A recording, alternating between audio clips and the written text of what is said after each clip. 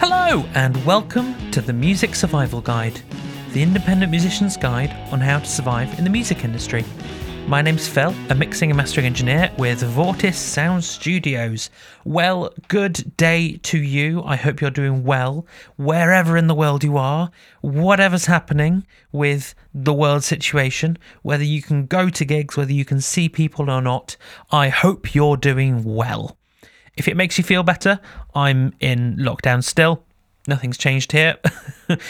So, I'm not seeing anyone bar my wife in a very long time. So that's a thing. That's the thing you needed to know. Anyway, on with the actual content of the episode. So I was talking to people in the Music Survival Guide community, go join it if you want, on Facebook, about things that they're struggling with and things that they're trying to work out in the moment. And something that came up was about giving good mixing feedback and how to do that, and an effective way to do that when you're working with a producer or a mixing engineer such as myself. And as a mixing engineer, I realised really quite a long time ago that revisions are the most important part of the mixing process, and for bands they can be the most stressful part of the mixing process.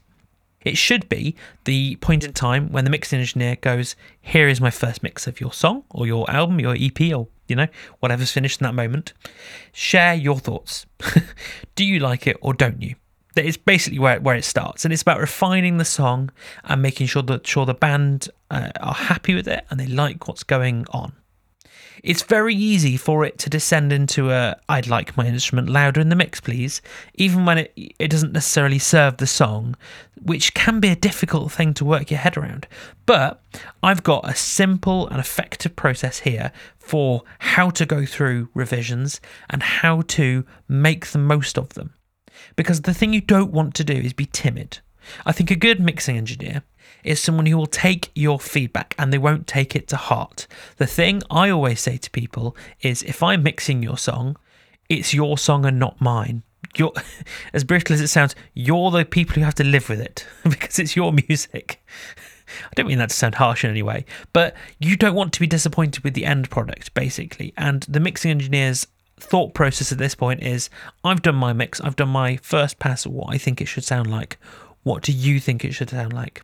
And for me, 97% of the time, I'm giving a very specific number, the feedback I'm given is great and it's good and it helps. Very, very occasionally do I push back and suggest reasons why what they've suggested might not work, but never be afraid to ask. I think that's actually something I really want to stress. It's not in my little plan I've got here. Never be afraid to ask for a change. Now, how to do it? It's a very potentially stressful process where you've got all your band members, all of whom want to have a say, but it can be very simple. So step one is to nominate a single person in the band who's your go-to person between the band and the discussions there and your mixing engineer / producer. It's not that they want to not talk to anyone else in the band.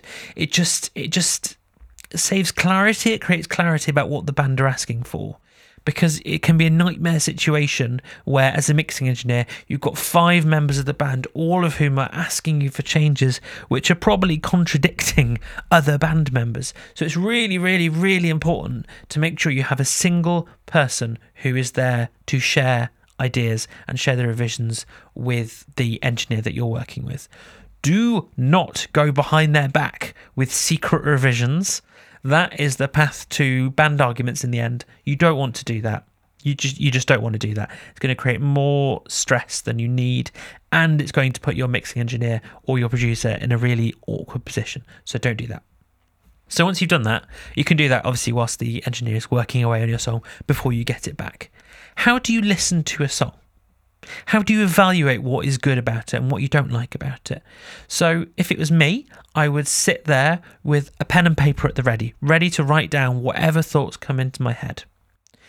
And I think it's really important to listen on a system that you're comfortable listening to music on, something that you're used to listening to music on.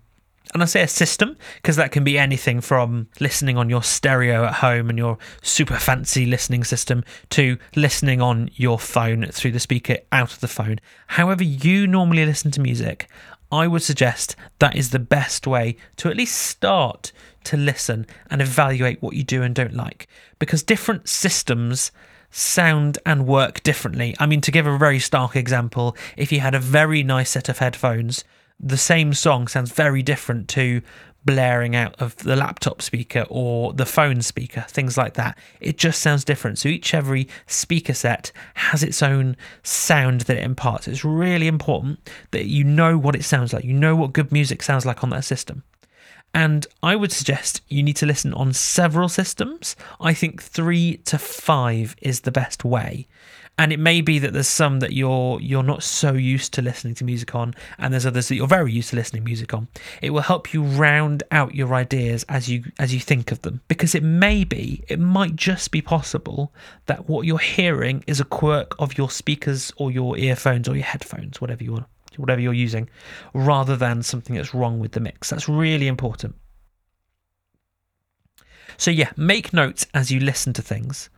But I would say once you've made your notes, do that as soon as you start listening to the song. If you hear things, it's your gut reaction that can be the best tell of what needs to change. Write them down, but as you listen back on different systems and you listen back several times, confirm it's something that you think needs to happen. It may be something that just at first you weren't quite expecting it to sound that way, whatever that means, and it kind of took you by surprise, so you wrote it down. But later you think, actually, no, that's not a problem. That's not something I mind, or it sounds good, or whatever it is.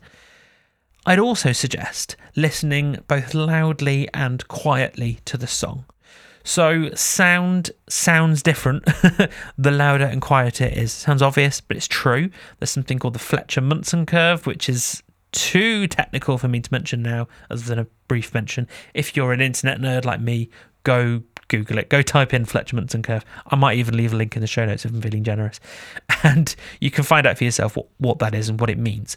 But basically, if you listen to a mix at a whisper quiet volume and you also listen to it ragingly loud, it will just sound different. And it's a really helpful way of telling, again, if your problems that you're noticing are actually problems or if they're a quirk of the way you're listening to it. So once you've individually listened and you've individually worked out what you do like, what you don't like, then come together as a band and have a meeting to gather your thoughts. Now, this obviously can be in happier times down at the pub or in your rehearsal room or wherever it is, but in current times, it's more likely to be over Zoom, let's face facts, and you can discuss your thoughts. I would again say, don't be afraid to share something. Don't be afraid to say something doesn't sound good to your bandmates.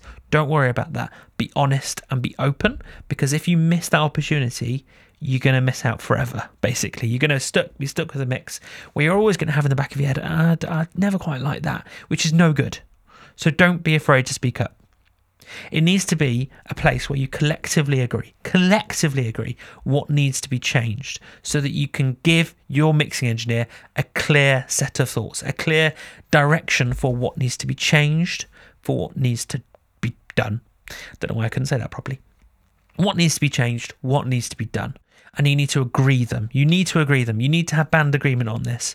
Bands can very easily go so awry, as I say, by just not agreeing on things, sharing different ideas, secret revision notes that come through from another band member. That's no good. Don't do that.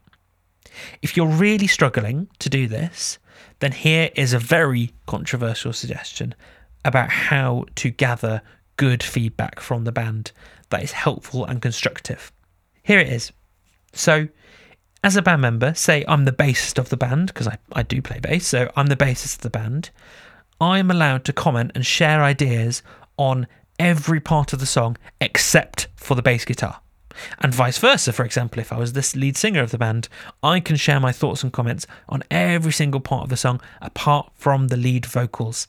Why do that? Well, it just navigates around the problem that can happen where, as a band member, you just want your part to be heard. You put time, you put effort in to recording that, to writing that part, to honing it, to playing it well. You want it to be heard, and that makes sense. But it's got to work in the context of the song. It's got to work in a unit together to propel the song forward. And sometimes that means that certain parts of the song are featured, and sometimes they're pulled back. And it's really important to remember that when you're coming up with your notes. So that could be a really helpful way of gathering and sharing feedback with the band. Just a simple way to make sure that you're not falling into that basic trap. After the break, I'm going to talk about what makes a good mix note and what to listen for. So see you in a minute.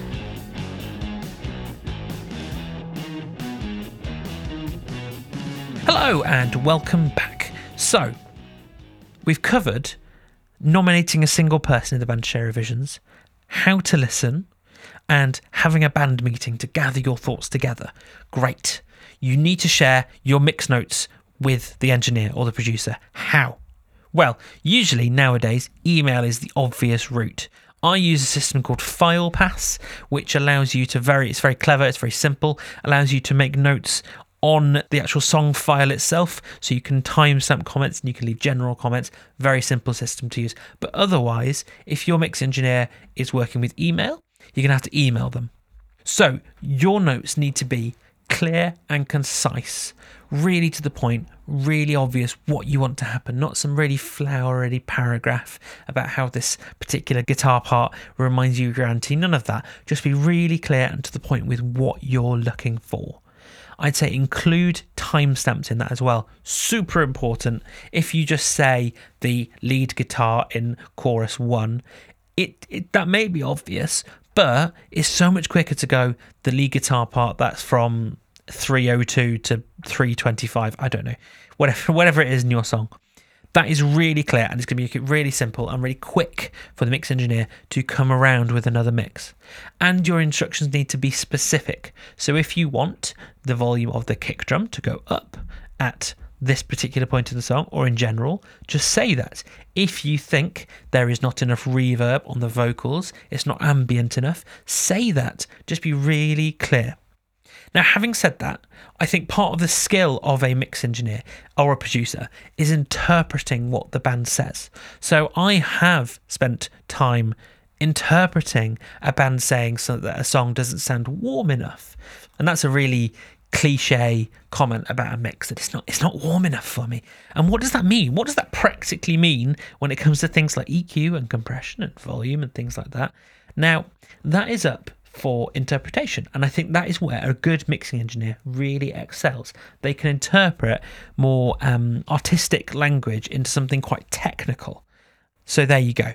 I'd say if you can, be very specific and clear and concise, but if you can't quite grab the word, if it's not quite there, just write what you want to write and let the mixing engineer interpret. And again, the next mix of the song, if it's not sounding quite right, then you have another attempt to say what you want to say. If it's not quite there, say what you're trying to go for. Finally, if you're not sure what to listen for, say you're a brand new band and this is the first time you've hired a mixing engineer, and you listen to the song and go, "What it sounds good, but I don't know what I'm meant to be listening for to make notes on." Here's some questions to ask yourself when you're listening to the song. Can I hear the vocals all the way through the song? Is the mix too bright or is it too dark? Are the kick and bass working together properly? Are they really kind of jiving, wow, what a word, jiving the song on properly? Is the bass guitar loud enough, especially if you're listening on a laptop or a phone? What do I love about this song, or this mix? What do I hate about this mix and want to be improved? Is it punchy enough? Has it got enough ambience, or is it really dry? Things like that. I think that's a great framework to approach, and you can start to work out what it is about the song you like and what it is about the song you want to be improved. I would honestly say, if you have positive things to say about the mix, like you're like, it sounds great, then say it. I think mixing engineers can often be quite nervous when sending out a mix because it's very unclear at that point, at that very specific point, whether the band are going to love it or whether the band are going to go, "This is all wrong and you've totally misjudged what we're looking for." And it's one of those moments where, as a mixing engineer, you can feel quite, I'm going to use the word delicate, that's not really what I mean, but you can feel quite unsure of yourself. So if you've got some positive things to say, please do say them. It can make the world of difference in that moment. So I hope you found my random thoughts and ideas helpful. That is it for another episode of the Music Survival Guide this week. If you enjoyed it, then please do leave me a review wherever you listen to this podcast. I really appreciate every single one of them, and it allows more people to see what I'm doing, to discover it here, and to join us on the podcast. Please do also share it with any friends or bandmates you thought was useful if you're about to enter the phase of doing some revisions and you're not quite sure what to do and you're kind of working this out with your bandmates. Maybe share this episode with them and you can work out the framework, the way that you're going to approach this. I also really appreciate all of you who listen. Really, I do. Genuinely, every one of you. So if you're interested, there's a community on Facebook called the Music Survival Guide Community. Please do hop over there. Hop on like a rabbit, I don't know why I said that, for chats about music and band life with other musicians and industry people. And I will see you next time. Ciao for now.